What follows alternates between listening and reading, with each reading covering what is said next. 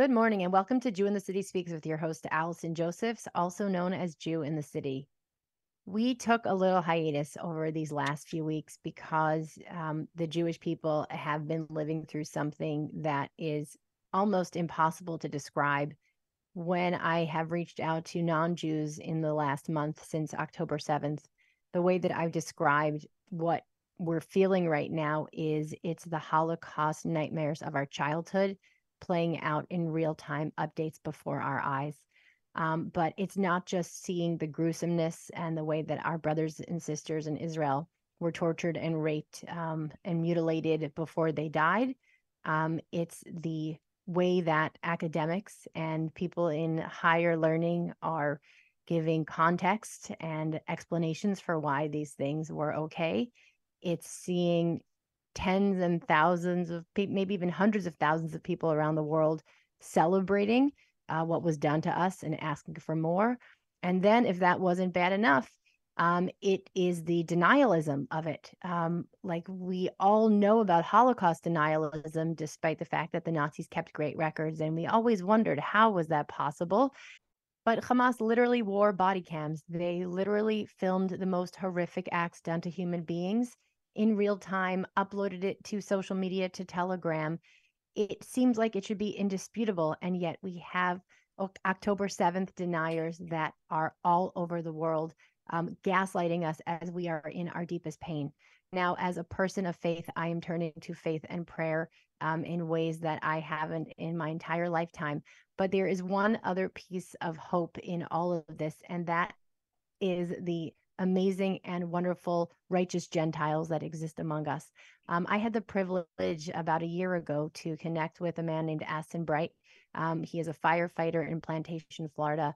He grew up with Jews and really from lifelong friendships felt naturally part of the community. And he told me then that he had gone to Israel before to help when there were wars, when there were issues. And Aston reached out to say he is in Israel right now. He has come back to serve. So from the front lines, Aston, thank you so much and welcome to our show. Thank you so much for having me. Glad to be here. I wish it was under different circumstances. For sure. Now, in terms of the Jews, the reservists around the world that heard that Israel was attacked and, came to serve their country, the numbers of people that, took the call or even came in when they weren't called up was astounding. I think they got about 150% people show up, which is incredible. But this is the Jewish homeland, the Jewish state. And so even though it's heroic, we can kind of understand it. How did you, well, first, let's move back. Where were you when you heard about October 7th? How did you experience it as a friend and ally of the Jewish community? The morning of October 7th, I woke up to about 100 missed calls and text messages from friends who live in Israel, friends who are in the United States, basically just asking me if I knew what was going on. And I started getting pictures from Israel. I have a lot of friends who are firefighters in the South and the Negev, all over. And I just honestly couldn't believe it. So when I first heard there was a terrorist attack, I thought, okay, there were some rockets and Iron Dome, I'm sure took out most or all of them. And said, okay, there's probably some fires and they're working on putting out the fires and everything would be normal, Israeli normal, which is not anything anyone ever wants to experience. But I started hearing that this was something totally different. It was just a surprise attack and they breached the fence. Most people think there's a wall around Gaza, and that's actually not true. There's only a small portion that has a wall. It's just a fence that separates Israel from Gaza, and they breached the fence, and hundreds of terrorists came in and were marauding throughout the South, and I just really couldn't believe it. But it was in that moment, as I'm still laying in my bed trying to make sense of all this, that I absolutely knew I had to come to Israel to help. So it wasn't even a question of if I was coming, it was how soon can I get here? And to that promise I made to myself that day, I am here, just several miles away from the Gaza Strip. I mean, there are these people that did these things. We don't want to use the word people, but I guess, being a human being allows a person to have free will and to do the most ghastly, horrific, unimaginable things. And then there are the people that run towards the tragedy and run towards the scary place to do the helping. And as a firefighter, that's obviously a choice that you made in your career. But it is so meaningful that, you're not only doing it for the United States of America, where you're a citizen, but also for your brothers and sisters in Israel. So how long have you been there? Can I say something real quick, Allison? Yeah. It actually was an easy decision for me because 80 years ago, who was it that came to help the Jewish people when they were crying and calling for help? 80 years ago, who came and helped the Jewish people? And that's not a rhetorical question. No one came. No one came. And so for me, I just knew I had to come. And I belong to an incredible organization called the Emergency Volunteers Project. And they've been organizing firefighters since 2007. A gentleman named Adi Zahavi created this organization in order to help Israel in times of war, or if there's a national crisis, in order to help expand the architecture and infrastructure of the Israel first responder system. And I immediately knew I was coming. It wasn't even a question. I didn't think about safety. I didn't know when they would gain control of the South. It didn't matter. I was coming. Incredible. It's so moving. I never cry, and everything makes me cry now. So when did you get here? How long ago? How long after October 7th did you get here? What had you been hearing on the news versus like what do you see on the ground? Can you sort of describe to us the difference between how the media reports it versus what it's like to be here? So for security purposes, we generally don't like to talk about specifics about our movements and when we're here, when we're leaving, those sorts of things. But I've been here for a considerable amount of time. And just like the very first time when I came to Israel, what you see in the news and what you see in reality, it's completely different. So when I got here, I started to hear about the denials on TV and the news. I started seeing a lot of protests, pro-Palestine protests and things like that. And basically people saying that nothing really happened. They were only attacking military targets, and it's not true. And it's just astounding. And you touched on it in your open when you said that people trying to gaslight Israel. There are 1,400 people who were murdered. That's not something you can make up. And you have another 240 people who are missing. They're in Gaza, location unknown, as we're sitting here right now, just a few miles from where I'm at. And so it was just absolutely unbelievable that people would think that we are so stupid that they could say that to us and we're just going to, blow it off. But that's actually not what has happened. And talking to some dear friends of mine who are very well connected here and kind of know what is going on, he said something to me and I'll never forget. He said, Hamas has opened the gates of hell and Israel is coming through. And this is what I try to explain to people when they're asking me, well, why is Israel bombing Gaza and all these innocent civilians and this, that, and the other thing? Why won't they have a ceasefire? Well, there was actually a ceasefire on October the 6th, which was violated when Hamas launched this genocidal terror attack. So there, in my personal opinion, I don't speak for Israel. I don't speak for the government. I don't think there is going to be a ceasefire. I don't think that this time is different. This time is different. The gates of hell are open, and I just don't see how Hamas can remain in Gaza after this. And I don't know what's going to happen, but I don't think there's going to be a ceasefire. One of the things that Israel gets accused of is sort of indiscriminately targeting innocents in Gaza. And I think it comes from the blood libel. It comes from this idea in the psyche of the world for the last 1,000 years that Jews are bloodthirsty baby killers that, just can't wait to kill more people. You're someone that works within, a unit within the United States as a firefighter. You're now there seeing how, the Israeli army is operating. Do you have any thoughts about how Israel conducts itself in terms of following international law versus the accusations of war crimes? Israel is the type of place where, if they sneeze, the whole world gets a cold. So they have to be very cautious and careful. Their rules of engagement are well above and beyond any international law. They they are very careful as to making sure that they limit collateral damage as much as possible. But when you have been attacked and 1,400 of your citizens and residents have been murdered and another 240 are missing, you're going to take the gloves off. This is not the time where you're going to really be worried about what people are saying. You're going to always try to follow the rules and target military targets, of course. I think they've taken out 130 tunnels. There are 300 miles of tunnels underneath Gaza, 300 miles. So instead of building hospitals and clinics and schools for the Palestinian people, they've been building tunnels and stealing fuel and doing these sorts of things. So Israel's going to have to go down on those tunnels and drag them out of there. It's not going to be easy, especially when you consider that part of the strategy of Hamas is to put their military targets underneath schools, and their main headquarters is underneath the main hospital in Gaza City.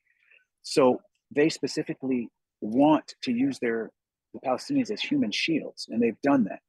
As a matter of fact, the leader of Hamas has recently said that that without the Palestinians as human shields, they would never be able to stand up to Israel, and they know this. So they're hoping that they can fire from the top of a school, and when Israel returns fire and injures innocent people, they can point to that and say, "Oh, look, Israel is targeting our civilians," when in fact they're just returning fire from where a rocket was fired from. So it's people try to say it's complicated. It's actually not complicated if you just know the situation and you know what's going on. So what you said, they're hoping they can fire from the top and use the civilians as human shields. Is that the basic idea?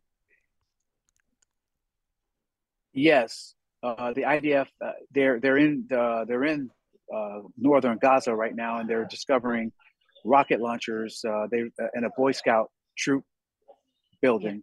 They have paintings of Boy Scouts on the wall, and there are rocket launchers there. So they use their people as human shields. They'll fire rockets from the Boy Scout troop building, and then when Israel returns fire there and blows it up, you'll see the pictures of the Boy Scouts on the wall, and they can point to that and say, "Look, they're targeting our people." And it's just all smoke and mirrors, and it's not true. The IDF is incredibly just. They follow the law, they follow the rules, and I find it interesting that people are always trying to point out whether or not they're following the rules when Hamas is making attacks and brutally murdering people and taking hostages, and they don't seem to think that they seem to think that is part of the rules. So it's just absurd. There was that hospital story where it was an Islamic Jihad missile that fell short and hit the hospital parking lot. The whole world said that it was Israel that hit the hospital, which if Israel had, it would have been an errant missile. And because Israel doesn't target hospitals. And I was told that there is a hospital in Ashkelon in Israel that was hit 3 times by Hamas rockets, and nobody's reporting it. So sort of moving along to what you do practically, are you one of the guys that when there is a missile that falls and a fire happens in Israel, is that part of what are you allowed to say that that's what you do in your volunteering, or can you say anything that what you're doing in your volunteer firefighting? Sure. We're firefighters, and so we go out and we fight fires. I will have to tell you that I've been a firefighter for 10 years. I've never, till I got here, put out a fire that was caused by a rocket smashing into a building, smashing into an apartment building. But here we are. And what is more astounding, and what a lot of people probably don't know, is every building and every home in Israel has to have a bomb shelter built into it. There aren't very many countries that would ever allow that to continue and allow that to happen. And yet Israel has to do that simply because the world won't stand up behind them and end the madness that's happening with countries and rockets coming out of Gaza. And actually, I'm hearing tonight that the Houthi rebels in Yemen fired a rocket that hit Eilat tonight down in the south. So it's unheard of that there's a country that deals with as much as Israel deals with, and yet the IDF does everything in their power to limit civilian casualties, and they're trying to protect their people. But after the attacks on October the 7th, they're doing whatever they need to do in order to end this hostility and this constant menace, which has unfortunately taken so many lives. And there are 240 hostages right now, location unknown. So it's not even like you can say, "Oh, the attack is over." This is continuing. So the humanitarian work that I'm here to do is so important, and even more so than just putting out fires. It's when people see that there are Americans. And by the way, the EVP has brought over 65 firefighters, 65 American firefighters already, and we have another 300 waiting in the wings to come. And what is most amazing is when we run into people on the streets, they'll say to us, everybody hates Jews. Why would you come here to help us? And it just shatters my heart to hear that. And I tell them, we're here because we stand with you. And the United States is your strongest partner, friend, and ally. And there's an unbreakable bond between the United States and Israel. And so we're here as a reflection of that. So just the moral support that we provide for the firefighters and for the community is just tremendous. And down in the South, there were several firefighters who were actually killed on October the 7th, two of which I knew I served with before. And so this is something very, very personal to the residents down here in the Negev. And it's something that they'll never forget. And we want to make sure that they know we remember and we stand with them always. So beautiful. You were already going on speaking tours, speaking up for the Jewish community, for Israel. Is there anything new that you will add to your speeches now when you come back, God willing, with safety, and continue advocating for the Jewish people? Is there an update to your message that you'll have? Yeah, without a doubt, there's an update to my message. I've been in Israel before when there were rocket attacks, but I think this is just so different because it was more than just like a rocket attack terrorism situation. This was like a genocidal terrorist attack. And I mean, just the videos and the images are just horrific. So this changes things. This changes things. I think it changes things for everyone. It changes things for, I think, the strategy of Israel and how they're going to deal with this situation. I think that it changes things for the people who come here to do humanitarian work. And it changes things for me. I think it helps me to double down on my resolve to continue to help the people of Israel deal with this menace. And we have an incredible organization with the Emergency Volunteers Project. There's also a division that does feeding people. So since October the 7th, the EVP has fed 75,000 meals to residents who have been displaced from the South. They've moved a lot of residents from the South to other locations where it's safer. And they also feed the IDF soldiers on the front line, on the Gaza front lines. So in addition to that, the EVP also brings over physicians. So physicians, nurses, occupational therapists, physical therapists, they help them get a temporary license so they can practice medicine, and they place them and put them to work. These are volunteers, people who take time off of their clinics and their practices, and they come here to staff the ICUs, staff the emergency room surgery centers, and to staff the military hospitals in order to help protect the civilians that are being injured by these rockets and these devastating terrorist attacks. We spoke about your lifelong allyship and the work you're doing in Israel now. Something that came up in our last interview was that conversation of some of the division that has been created between the Jewish community and the Black community. And obviously you can't speak on behalf of all Black people, but in some ways, in this the aftermath of October 7th, when we saw people from BLM chapters supporting the paragliders, supporting Palestine, sort of decolonizing, as they say, by any means necessary, or comparing this to apartheid in South Africa. How do you, as a Black man, respond to that type of attitude? I think it's outrageous. There's always been a natural allyship between the Jewish community and the Black community. The civil rights movement they were pivotal in the civil rights movement. Dr. Martin Luther King, 10 days before he was assassinated, was in New York at the National Assembly, the National Association of Rabbinical Assembly, speaking to rabbis 10 days before. And he said that the Jewish community are friends for a common good. I think that the problem is a lot of the young people just don't know the history. They don't know about the freedom riders. Most of the freedom riders in the South were Jewish. The Mississippi burning case, two of those people who were killed were Jewish college students. So our communities have always been very close, but unfortunately, there has been a lost connection, and I'm not sure why. But I am actually going to double my efforts in trying to help to educate these youths so they better understand the history. They better understand how close the Black community, the Jewish community has always been. And I'm going to definitely try to make that connection much, much more viable. And that's something that I'm really going to be very much focused on. Have you had any examples of people that you've spoken to in the past that held a less positive view of Israel or Jews, and through your advocacy, were able to shift any hearts? Absolutely. I think that just the fact that I'm out here speaking, I go to schools and I talk, and I definitely open up the hearts and minds of people who just don't know the history. I tell them to do your research. And that's how it all starts, is with a conversation. Everyone doesn't have to always agree, but you have to have an open mind. You have to be willing to do some research and take a look so you can understand the history. And that's something that I really focus on. Something else I also wanted to do for your viewers is show you something that the only place in the world you're going to see this. I have one of my firefighter buddies here, David, is here. And Israel is the only place in the world we're going to see a firefighter who carries guns. Wow. Hi, how are you? Hi. So you have Can you hear? Yeah, we can hear. Oh, hello? Hello, can you hear me? Can you hear us? You. Yeah, David, can you talk?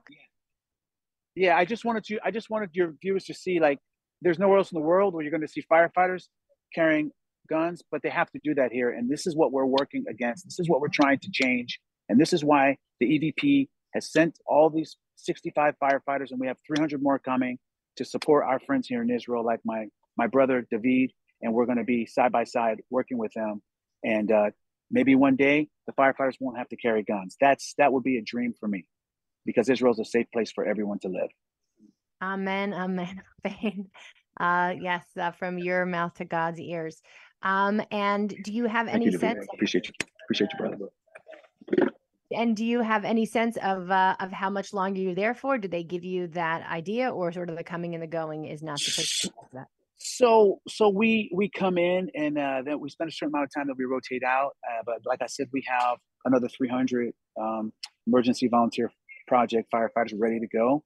So, and matter of fact, when October 7th happened, we had 700 applications from firefighters all over the world trying to come here and help Israel. So I try to let my Jewish community friends know that you're not alone. There are many, many more of us who support you. Don't pay attention to when you see these rallies and you'll see people. There's 320 million people in the United States. Having several hundred people at a rally absolutely means nothing. The state of Israel polls higher in a recent Harvard-Harris poll. It polls higher than the U.S. military. So the people of the United States are behind Israel. I know you may feel alone and isolated, but when we come here, even beyond fighting fires and running fire calls, and a woman was trapped under a car the other day. I mean, they have the same calls we have in the United States. We just don't have calls with rockets exploding, but we're here, and we're here to help boost the morale of the country, of the firefighters. And when they see us, people come up to me on the street and they just can't believe that we're here to support them. And through the EVP's efforts, we're going to continue to be here to support the state of Israel and the Jewish people, and try to change things from the way they are. It is such righteous, holy, incredible work. As I'm sure you know from the Bible, he who blesses Israel will be blessed. And Aston, you and all your loved ones should be blessed 10,000-fold. Thank you. I appreciate that. For laying your life on the line for the Jewish people. And we do feel incredibly alone at this time right now. And we are so, so grateful. And I think I'm speaking pretty much for every Jewish person that's watching this right now. You don't know how much it means. And I think when we all come into the world, we have to figure out, how do we make our mark? How do we use the unique situations or talents that we have to serve in a meaningful way, in a transcendent way? You have found your calling, and our hearts are forever with you and grateful for all that you're doing. And we'll continue to amplify your incredible voice. Well, I'm Yisrael Kai, and I'll be here for you guys forever. Thank you so much. Thanks for listening. stay strong. Keep the hostages and the soldiers and the brave firefighters in your prayers. And we will hopefully see you in better times in future episodes. Thanks for listening. Goodbye.